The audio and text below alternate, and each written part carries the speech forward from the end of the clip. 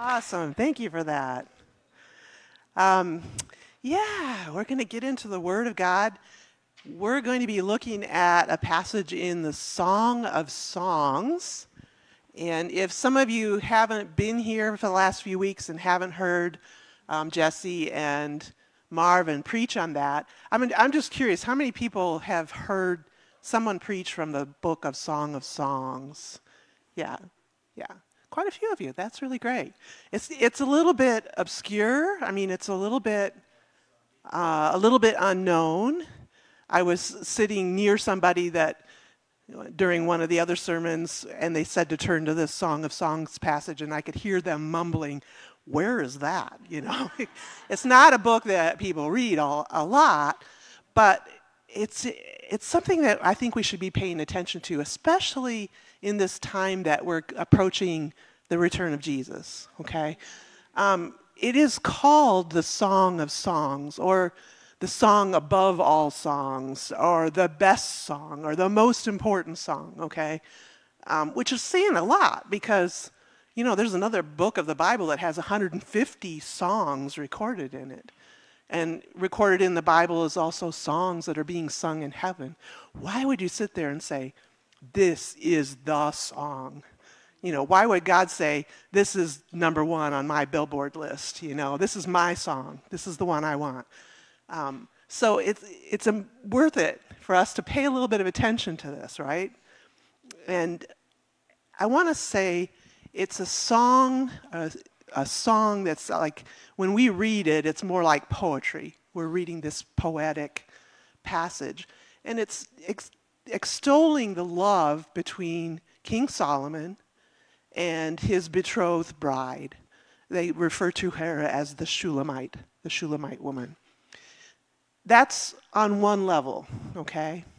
But it was always understood among the Jewish rabbis that it was actually also an allegory for God and his people, the Jews, of the love song, the love story between them. And then, of course, when Jesus arrived on the scene, came to the earth as a baby, forever after that, the Christian church looked at it as also an allegory for Jesus, the bridegroom, like King Solomon, and his church. We are the bride. Now, if you've read the book of Revelations, you know that everything, all of history of this age culminates in a wedding feast between Jesus and his bride, the church. So this is an allegory. This has something to teach us as Christians, okay, about this love song that is happening between us and our King Jesus, okay? Now, I'm going to ask you to put on your allegory glasses, okay? All right, we're ready for this? Because it's important that we're not turning this into something where it's sexual or it's romantic. We're not going there, okay? You guys got that, right? Jesus is not our boyfriend, okay? I mean, sometimes we can get a little off kilter, okay? But it is about a love story, okay? So I want you to think back to when things all started for you. We all kind of started from the same place. We all started from that place of we didn't really care about God. We didn't really care about the things of God. We maybe didn't even really know very much about the things of God. But even if we believed there was a God, we didn't really care what he thought. We didn't care what he wanted. We were mostly just living our lives, trying to do what was good for us, right? Okay? We all started out that way. But hopefully somewhere along the way, something happened where you encountered God. And just for a brief moment, your eyes were open, and you saw him, and you saw what he had done for you. And you saw that you were in a state where your sin was going to overtake you, and there was going to be a judgment, and you had no hope of ever escaping that. And you saw that this man came and offered to rescue you from that, offered to be in a relationship with you, offered to love you and shepherd you and help you. And for most of us, I think, maybe for all of us in this room today, that captured our hearts. And we turned to him and we said, yes, we want this. We want this. I mean, I still remember that day. I was 14 years old and I got saved or responded to an altar call at a vacation Bible school.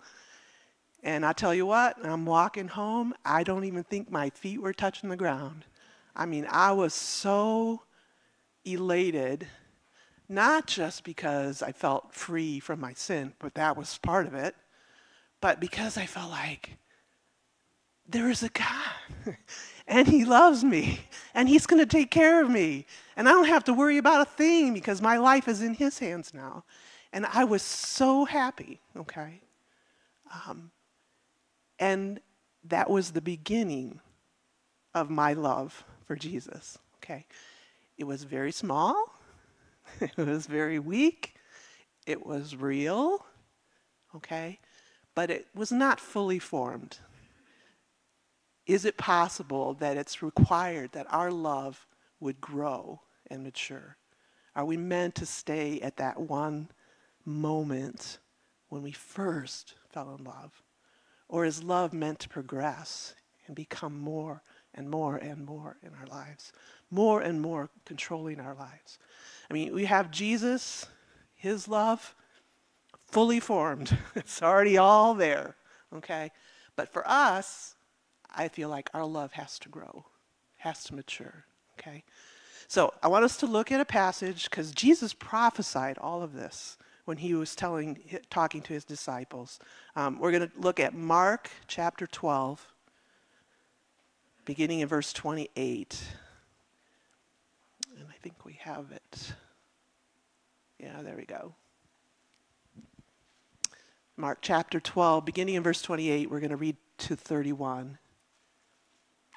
Then one of the scribes came, and having heard them reasoning together, perceiving that he had answered well, asked Jesus, which is the first commandment? And Jesus answered him, the first of all the commandments is, hear, O Israel, the Lord our God, the Lord is one, and you shall love the Lord your God with all your heart, with all your soul, with all your mind, and with all your strength. This is the first commandment, and the second is like it, is this: you shall love your neighbor as yourself. There is no other commandment greater than these. Would you say that you're at that point where you love the Lord your God with all your heart, with all your soul, with all your mind, with all your strength? I have to confess that I'm not there yet. I love him more today than I did yesterday, 10 years ago. But I'm not to that level yet. But you know what? Jesus has got this plan in mind, or he's going to bring me there. Okay? He's going to bring you there. Because he said, this is where we're going, church. We're going to be wholehearted lovers of Jesus. By the time he comes back, we're going to be fully in love. Okay? So this Song of Songs has some really good counsel for us while we're on this journey, because that's the journey we're all on, of this maturing love. And there's some really good, helpful things in this book. So, you know, if you don't hear anything else that I'm saying today, please take the time to read Song of Songs and really look into it, because God will really make a way for you in the area of love. Okay.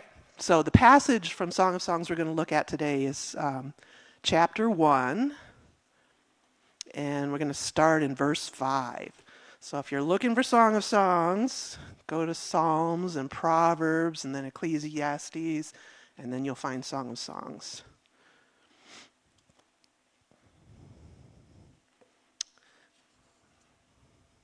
All right. Song of Songs, chapter 1, beginning in verse 5. This is the Shulamite woman speaking. I am dark but lovely, O daughters of Jerusalem, like the tents of Kedar, like the curtains of Solomon. Do not look upon me because I am dark, because the sun has tanned me. My mother's sons were angry with me. They made me the keeper of the vineyards, but my own vineyard I have not kept. Tell me, O you whom I love, where you feed your flock, where you make it to rest at noon. For why should I be as one who veils herself by the flocks of your companions?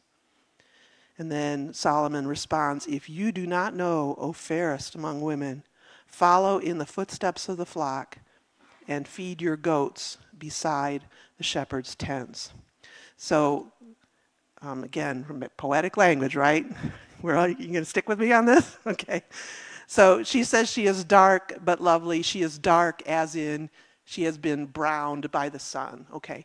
Why is that a bad thing? Well, in this time period, the people that were in the aristocracy, the king's courts, would have been living lives of luxury and daintiness and would not be out in the fields laboring, and so they would be more fair than the general populace probably, okay? This is not, I just saw Irene. Irene was telling me about when she was in Kansas City, she saw a woman, African-American woman, wearing a shirt that said dark and lovely. And I like that. It's true. It's a true story. But in this case, it's talking about dark but lovely. Dark, in this case, is not a good thing, okay? In the Shulamites' estimation, it is not good that she is dark. In fact, she's saying, don't even look at me. Don't even look at me, you know. I know I look terrible because I'm got this suntan skin, okay? She is dark like the tents of Kedar. Those are black goat skin tents. So you get the idea. Poetic language. She's just saying she's really darkened by the sun. Okay, she's saying, don't even look at me. She tells about her mother's sons are angry with her. I love the poetic language. Mother's sons. Okay, that's your brothers, right? Your brothers are mad at you, okay? She has brothers that are mad at her, okay? They're causing her to have to work really hard in the vineyards. They're saying, you go and take care of this. And her own vineyard, her own heart, if you will, she hasn't been able to attend to it, okay? It's going to weeds. Any gardeners in the crew? You know what happens to a garden if you don't tend it, right? Okay. And she's saying, tell me, you whom I love, where you feed your flock. She's asking Solomon, it's like, where are you? Okay? Do you get that here? She's like, I don't even know where you are. You know, where are you feeding your flock? Where do you make your flock to lie down at noon? Now, a flock of sheep, if you don't know this, we used to keep sheep many years ago. If you don't know this, that in the Middle East, it's very, very hot in the middle of the day, so they have the sheep graze and get their bellies full, and then they make them lie down in the middle of the day to digest and to rest, okay? And she's feeling like a veiled woman. In that culture of that day, if you were among people that weren't your family or your close friends, you would wear a veil. So she's saying, I feel like I'm so far away from you that I have to be like one of the people that wears a veil, okay? So here's the soundtrack. See if you've ever heard this in your own brain, okay? The soundtrack would be, I don't feel good about myself right now. I feel like I'm dark. I feel like I'm unattractive right now. I feel like I'm working my fingers to the bone and nobody cares, nobody sees me. I feel like people are mad at me, and I don't even know why they're mad at me, but people are mad at me. And I feel like God is far, far, far away. I can't find him right now, okay? Has anybody ever heard that? I mean, I won't ask you to raise your hands. Don't raise your hands. I have heard that soundtrack in my own experience, my own brain, okay? So there is good advice for you. I'm just telling you, there is good advice for you in this book if you want to take a hold of it, okay? So we're going to take a look at some of the things that can hinder you in your love walk with God. You're wanting to grow in love with God. You're wanting to grow in closeness with God. We're going to look at some of the things that can hinder that And we're going to look at Jesus' answer for those things because he has an answer in here. Okay? All right. The first thing we want to look at is dark but lovely. So, very shortly after you get born again, usually very shortly, you discover some things in your life that are not really what you want them to be. Okay? I call them areas of compromise. You call them that. Basically, you're doing some things that you know are not right. You're doing some things that you know God is not saying this is what you should be doing. Okay? Or perhaps sometimes it looks more like you're not doing some things that you know would be the right thing to do, but you're saying, I don't want to. Okay? That's the darkness of heart. And in this allegory, I'm going to say that this is the darkness that she's talking about. There is a certain darkness in all of us, and hopefully you don't feel like you have to deny that that's there. I mean, hopefully you recognize that that's there. But the reason why the Holy Spirit brings that forth, brings that to your attention, is to work humility in your life, to work gratitude in your life, because he's not going to leave you in that place. All right? Oftentimes when we discover these things about ourselves, we immediately think, I don't think God wants to see me right now. I don't think he wants to hear me right now. I think he's probably pretty ticked off or maybe disgusted or, he doesn't, he's going to keep himself back from me during this because, after all, I'm not doing the right thing. That's where the natural human tendency tends to go, okay? But the idea is that God wants to respond to that by saying, yes, you are dark. He won't deny that you are dark, but he wants to say that you are also lovely, okay? In this passage,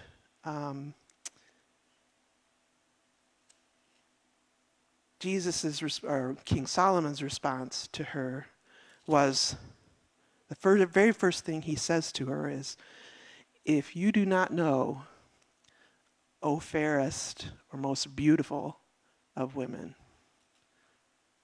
Now why would he say that? We're going to come back to that. But I want you to think about that for a minute. Why would he say that? Some churches really spend a lot of time talking about holiness and being holy before God.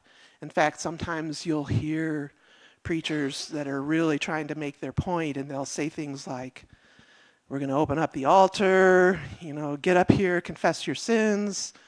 If you should be in a car accident on your way home and you haven't confessed sin, you're going to go to hell. You got to get up here. You got to be confessing your sins. That should be occupying your time a lot. You should be looking for sin, confessing your sin, getting forgiveness for sin.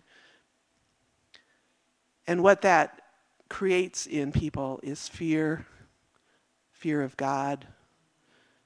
It creates self-loathing. What is wrong with me? Why do I keep doing these things? Or sometimes, even worse than that maybe, it can create pride because people start saying, well, I'm not as bad as Marvin, okay? I mean, do you remember Jesus talking about, picking on Marvin.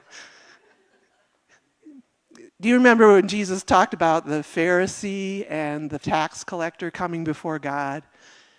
And what did the Pharisee say? He's praying, he's going, God, I thank you that you have not made me like other men, other wicked men, like this tax collector next to me. Okay. What does the tax collector pray? God, be merciful to me, a sinner. And Jesus' response was, hey, which guy do you think went home justified? Okay. So those are all can be bad responses to taking the dark part that's in all of our lives and going in the wrong direction with it. Okay? If we know and realize that we are dark, but we also understand that we are lovely, we live life entirely differently. We can live spiritually healthy lives. So, I want to return to the question of how can Jesus say, you are lovely, you are beautiful, even in the midst of the fact that you're not doing everything right. Okay? You're not meeting the standard, right? But he says, you are the most beautiful thing to me. How can he say that? Doesn't he know what he's getting into? Didn't he know what he was getting into when he called us?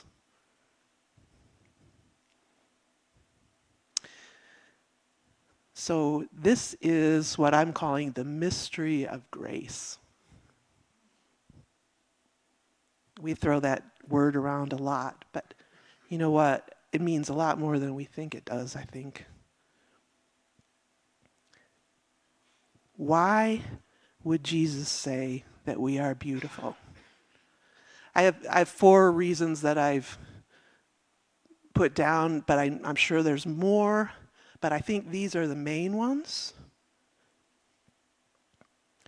The first one we're going to look at is righteousness has been imparted to us as a gift. Okay? And I've got 3 scriptures that I want to look at for that. Let's do the 2 Corinthians 5:21 first.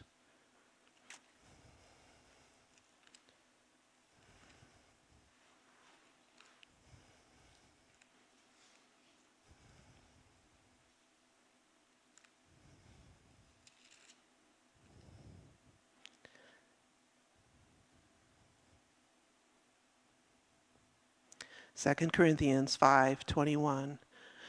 For he, that's referring to Jesus, made him who knew no sin to be sin for us, that we might become the righteousness of God in him. It is the most amazing thing. I can't even get my head wrapped around it. This one, this perfect one, who did absolutely nothing wrong, nothing, okay, has offered to say, okay, I will take your sin on me and the punishment that is due that sin, and I'll trade you. I'll trade your righteousness. Who wouldn't take that deal? And he did it just because he wanted to do that. And we're forever going to be looking at that. Okay? Let's look at Ephesians 2:4-9.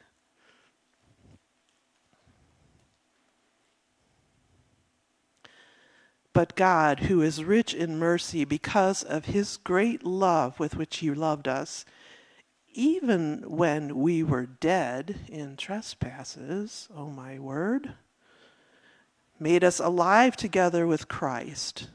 By grace you have been saved, and raised us up together and made us all sit together in the heavenly places in Christ Jesus, that in the ages to come he might show the exceeding riches of his grace in his kindness toward us in Christ Jesus.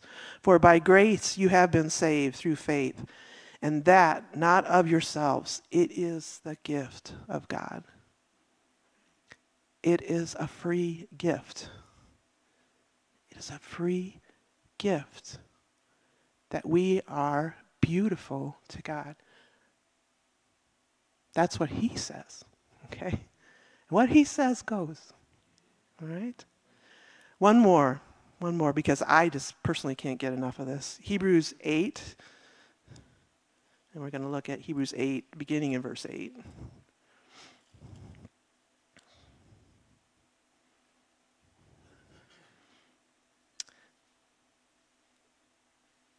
There's this prophetic word, "Behold, the days are coming, says the Lord, when I will make a new covenant with the house of Israel and with the house of Judah, not according to the covenant that I made with their fathers in the days when I took them by the hand to lead them out of the land of Egypt, because they did not continue in my covenant, and I disregarded them, says the Lord. This is the covenant that I will make with the house of Israel after these days, says the Lord. I will put my laws in their mind, write them on their hearts. I will be their God, and they shall be my people. None of them shall say to his neighbor, or none to his brother, saying, know the Lord. For all shall know me, from the least of them to the greatest of them. For I will be merciful to their unrighteousness, and their sins, and their lawless deeds I will remember no more. Only God can do this. Okay? Only God can do this. All right. Second reason why, I think, if I'm understanding correctly, why Jesus could call us beautiful, even in the midst of our brokenness. And that is that we have a willing spirit. And by that I mean somewhere deep down inside of us, there's this tiny little yes that we're saying, yes, I want to trust you. Yes, I want to obey you. Yes, I want to walk according to your plan for my life. Do we do it perfectly? Of course not. But deep down inside, there is that little yes, and he sees these little movements of our heart, and he finds them very precious. And he says, I will receive that. I know that there's that little yes. I know you're not there yet, but I see the little yes, okay? I want to say that Jesus just evaluates things differently. He sees things differently. Do you remember when, right before Jesus was to be betrayed and killed, he was in the Garden of Gethsemane praying, and he took some of his disciples with him, and he said, hey, guys, pray with me, because my soul is sorrowful even to death. And so they started out praying for him, but they were really tired, and they fell asleep. Okay. On this horrible night for Jesus, these are his closest friends, and they fell asleep. And he comes back, and he finds them asleep. Do you remember what he said to them? The spirit is willing, but the flesh is weak. He has compassion on our humanity, far beyond what we realize. He recognizes that there is a spirit in us that's saying yes. He also recognizes that we are still broken in many ways. We're still on the journey. And he says, it's okay. I see it. I can deal with that. I still say you're beautiful. I still say I want you. Okay. All right. Third thing is beauty is in the eye of the beholder. Jesus says, I think you're beautiful. He gets to decide that. Okay? We can sit there and say, well, don't look at me, I'm dark, But Jesus going, hey, I see you as beautiful. And that's the way it is. Okay? That's the way it is. The last thing is, Jesus is seeing us through eyes of eternity, okay? Sometimes these things just break my brain, okay? Think about these things. So Jesus is just not seeing you in this moment. He's not just seeing you in the next year. He's not just seeing you in the next 10 years. He's not seeing you in the next billion years. The next billion years, okay? He has the eyes of eternity, okay? So that there's this little glitch right now doesn't worry him very much, okay? He is looking at the big picture, the ultimate big picture, okay? All right? I was thinking about the story of, well, let's read it. Let's read it exactly. When Jesus, right before he was going to be betrayed and killed, let's see if I can figure out which one it was. Yeah, Luke chapter 22, beginning in verse 31. He has this conversation with Peter. I love Peter. I love to read what Peter says and what Peter does. I mean, he was awesome. I'm gonna have some good conversations with him in heaven, I think. But anyways, Luke 22, beginning in verse 31. And the Lord said, Simon, Simon, indeed, Satan has asked for you that he might sift you as wheat. But I have prayed for you that your faith should not fail. And when you have returned to me, strengthen your brothers. So you see the prayer life of Jesus here. He's praying for Peter that your faith would not fail. Did Peter's faith fail? I mean, I'm asking. Who thinks Peter's faith failed? Okay. So Jesus didn't get his prayer answered? Of course not. Of course not. Because yes, Peter did deny the Lord. I mean, he was the one that said, hey, even if everybody else leaves you, I won't leave you. I'm going to be there. I'm going to defend you, Jesus. Okay. And he needed to know that wasn't true. Okay. But he did deny the Lord. When he was being tried in the court, Peter was asked by a little servant girl that was tending the fire there, and he said, I don't even know him. Don't even know him. Nope. Did it 3 times, okay? Would you look at that and say, oh, his faith failed? Oh, man, too bad, Jesus, you didn't get what you bargained for. Well, what happened after that? What happened after that when Jesus was resurrected and came back and talked to Peter? Did he sit there and say, man, did not see that coming, Peter. I thought you were with me. I thought you were a good guy. Guess I'm going to have to find another disciple, No, of course not. He restored him.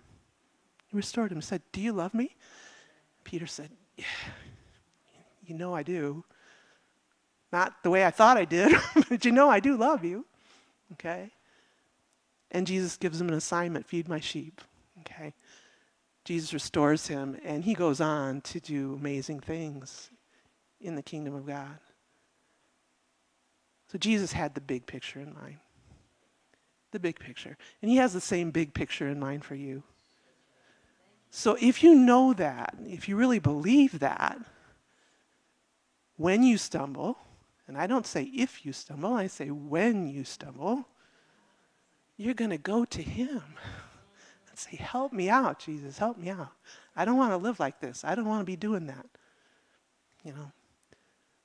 I'm weak. I'm weak in this. I'm broken in this. I need your help. You're not going to be saying, oh, God, just stay away from me for a while because, I know it was bad, okay? You're not going to assume that God is sitting there going, oh, man, don't know why I called this guy. Guess I'm going to have to find somebody else, It makes all the difference in the world if you know that you are dark but lovely to him.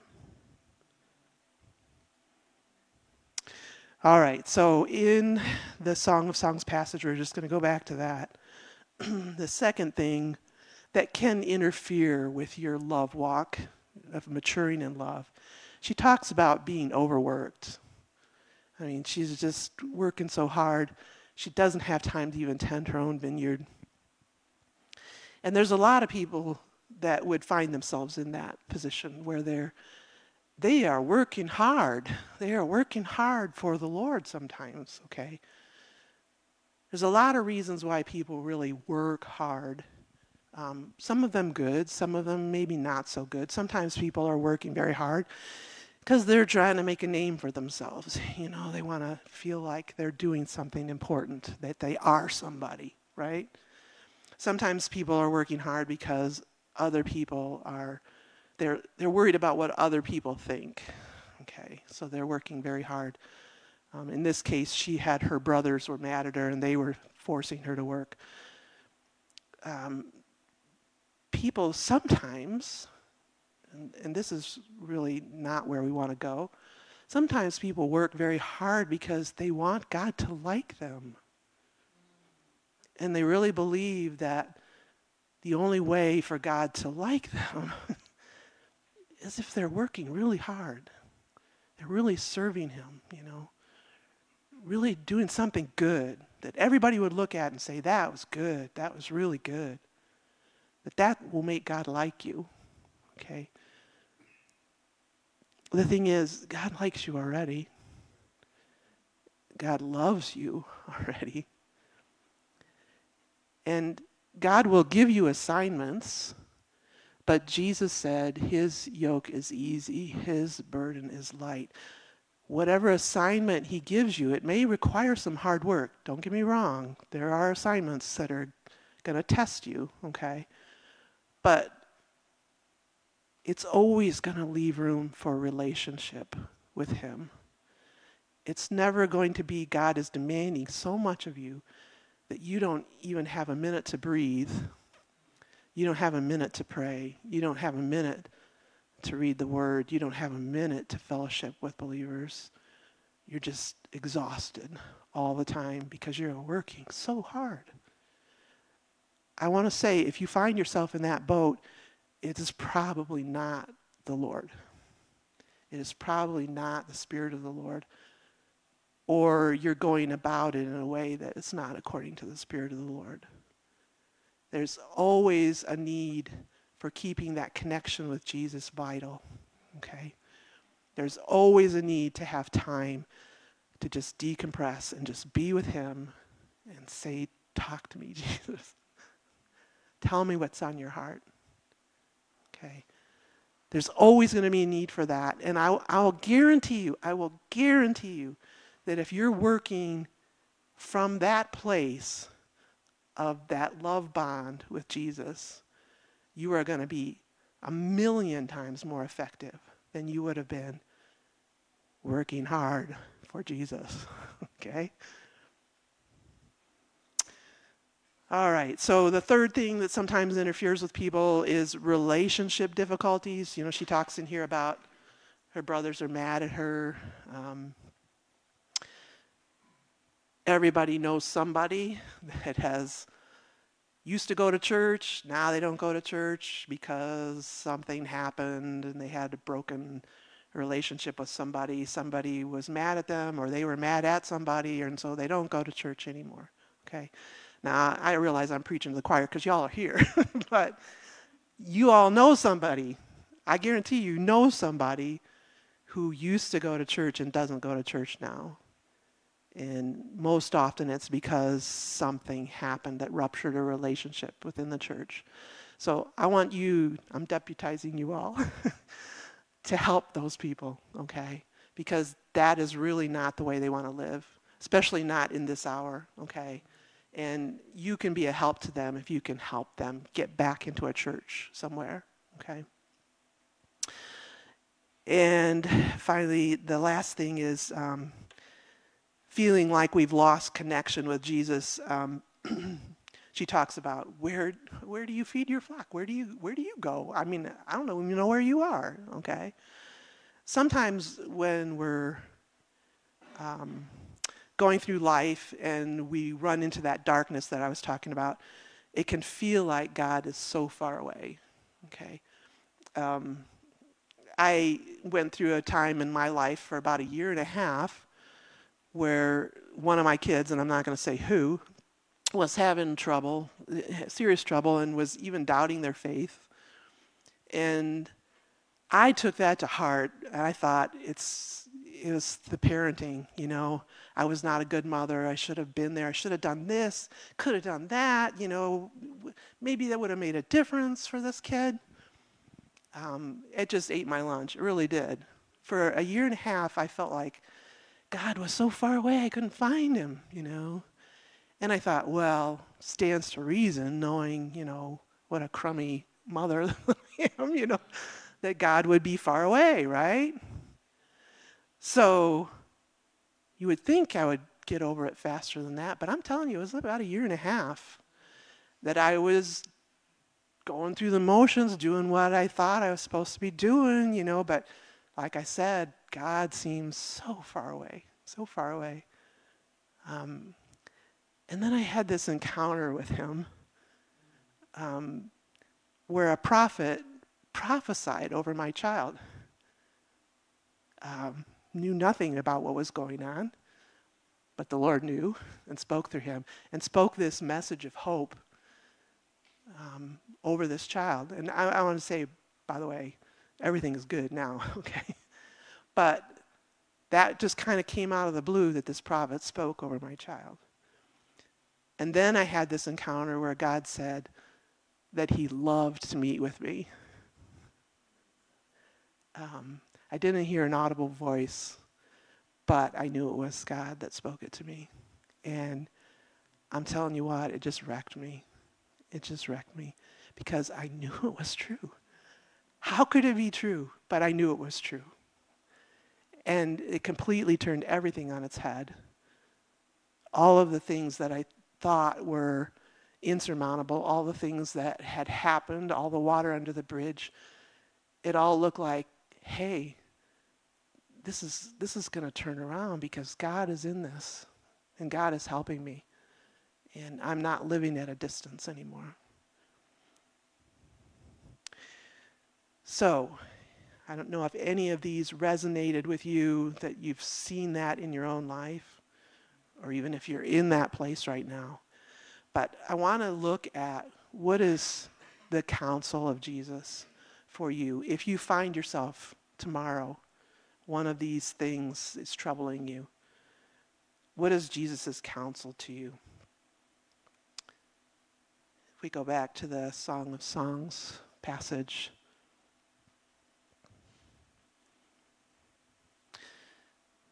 can we put that up again? There we go. Okay, keep going. Okay, so this is the beloved's response. If you do not know, O most beautiful among women, or O fairest among women, follow in the footsteps of the flock. That's his first piece of advice. Follow in the footsteps of the flock. So what does that mean allegorically? Yeah. Where is Jesus' flock?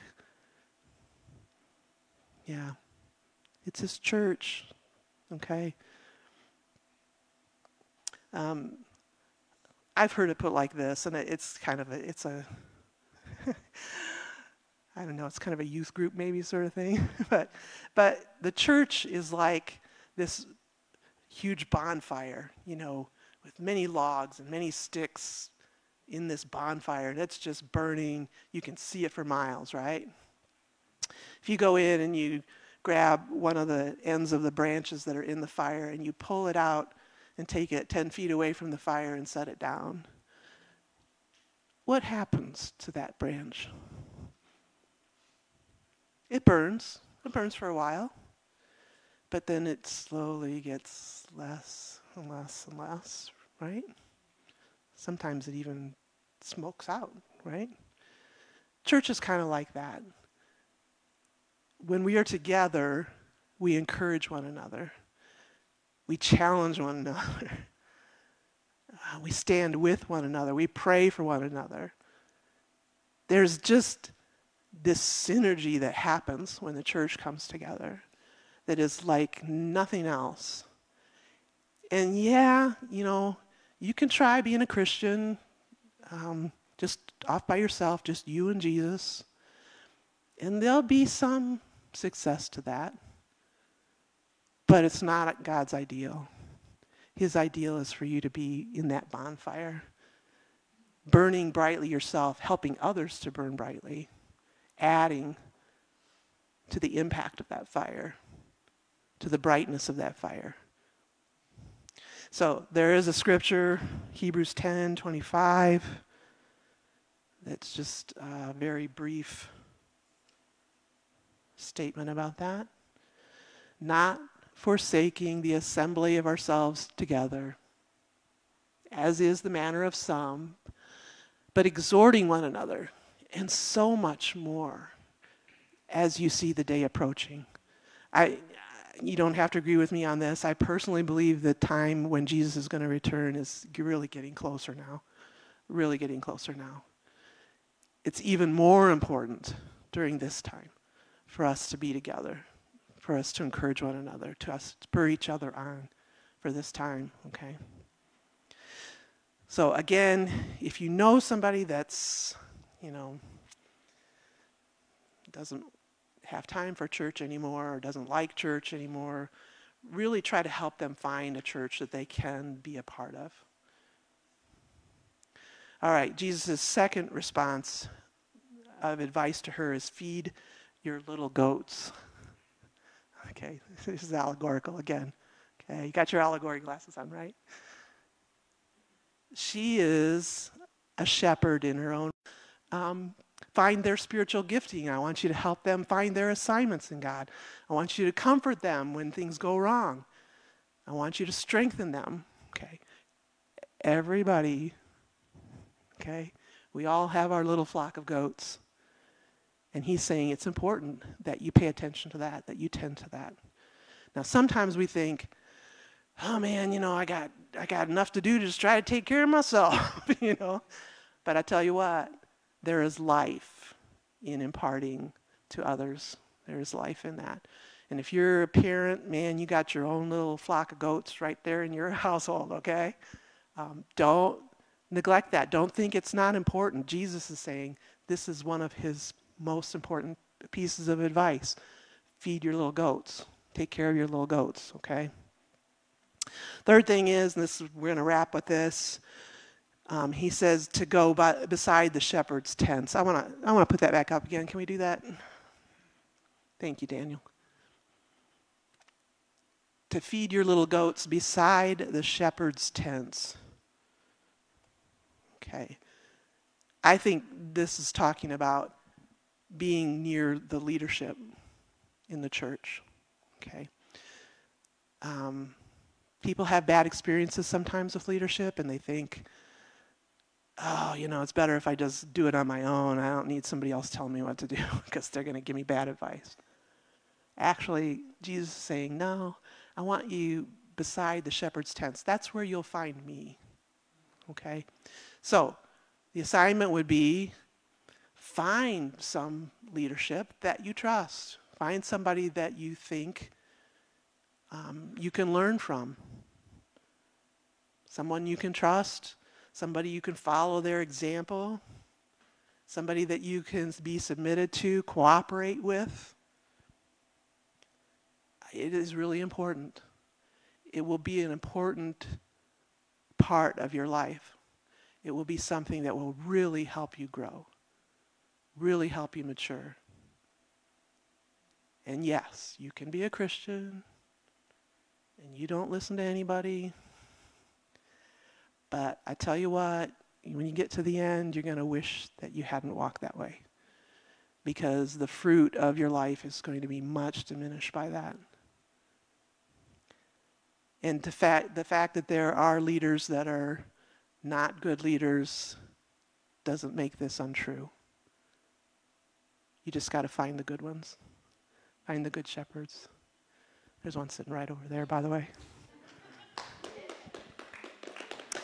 So, again, I want to look at a scripture because I'm not just, this is an allegory, but the principles that I'm talking about are all throughout scripture. So I want to look at Hebrews 13, verse 17.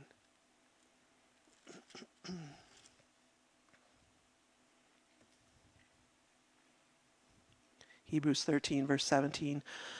Obey those who rule over you and be submissive, or that word can be also cooperate with. For they watch over your souls as those who must give an account. Let them do so with joy, not with grief, for that would be unprofitable for you. That's very practical advice there, okay? If you're getting in disputes with your leadership all the time, it's going to be unprofitable for you. Let me just say that. I want to say that gently, okay? We're allowed to have disagreements with one another, but let's have a humble spirit. Let's have humility, okay? Just because I think I'm right doesn't mean I am right, okay? Yeah.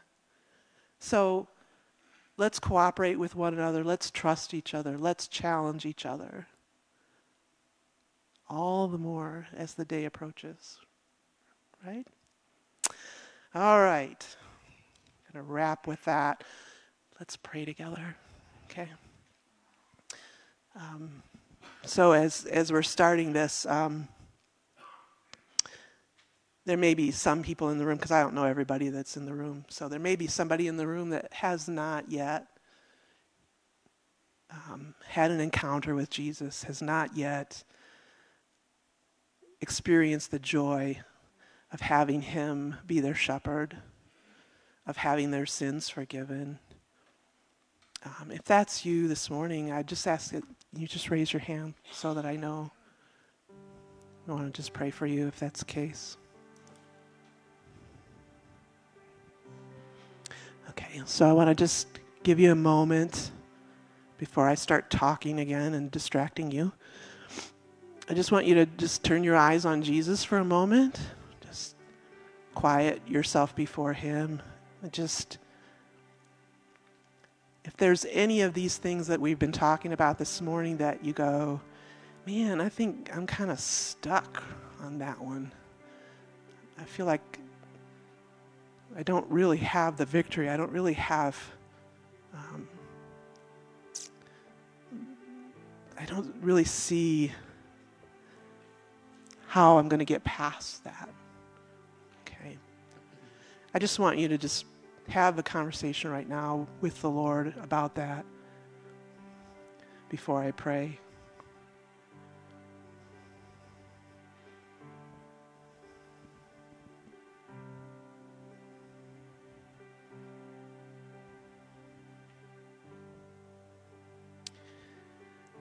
And if you'd like to have somebody pray with you about those things, we're going to have a prayer team over here in the corner. I'd be happy to do that, just to encourage you. Father, we desire to grow in love for your Son. We love him now, but we know that there is a deeper love that's available for all of us to walk in. And we want Jesus to have it all. We want him to be loved with all our heart, with all our soul, with all our mind, with all our strength. We want to be able to love others out of the overflow of that love. And God, in any of the ways that people are thinking about right now, that they feel stuck, God, I just ask that you would move in power over their lives, that you would set them free from whatever is hindering them. God, that you would take us to new levels of love for you, new levels of freedom from what is in our lives as darkness right now, God, new levels of freedom for those things that are holding us back right now. God, I ask for your power to be over us, your grace, your magnificent grace to be over us, to break us free from those things. And we say we're not going to try to do this in our own strength. We're going to lean into you. We're going to lean on you, Jesus. We're going to believe you. We're going to put our lives in your hands. And so we say, here we are, Jesus. We put our lives in your hands again. Amen.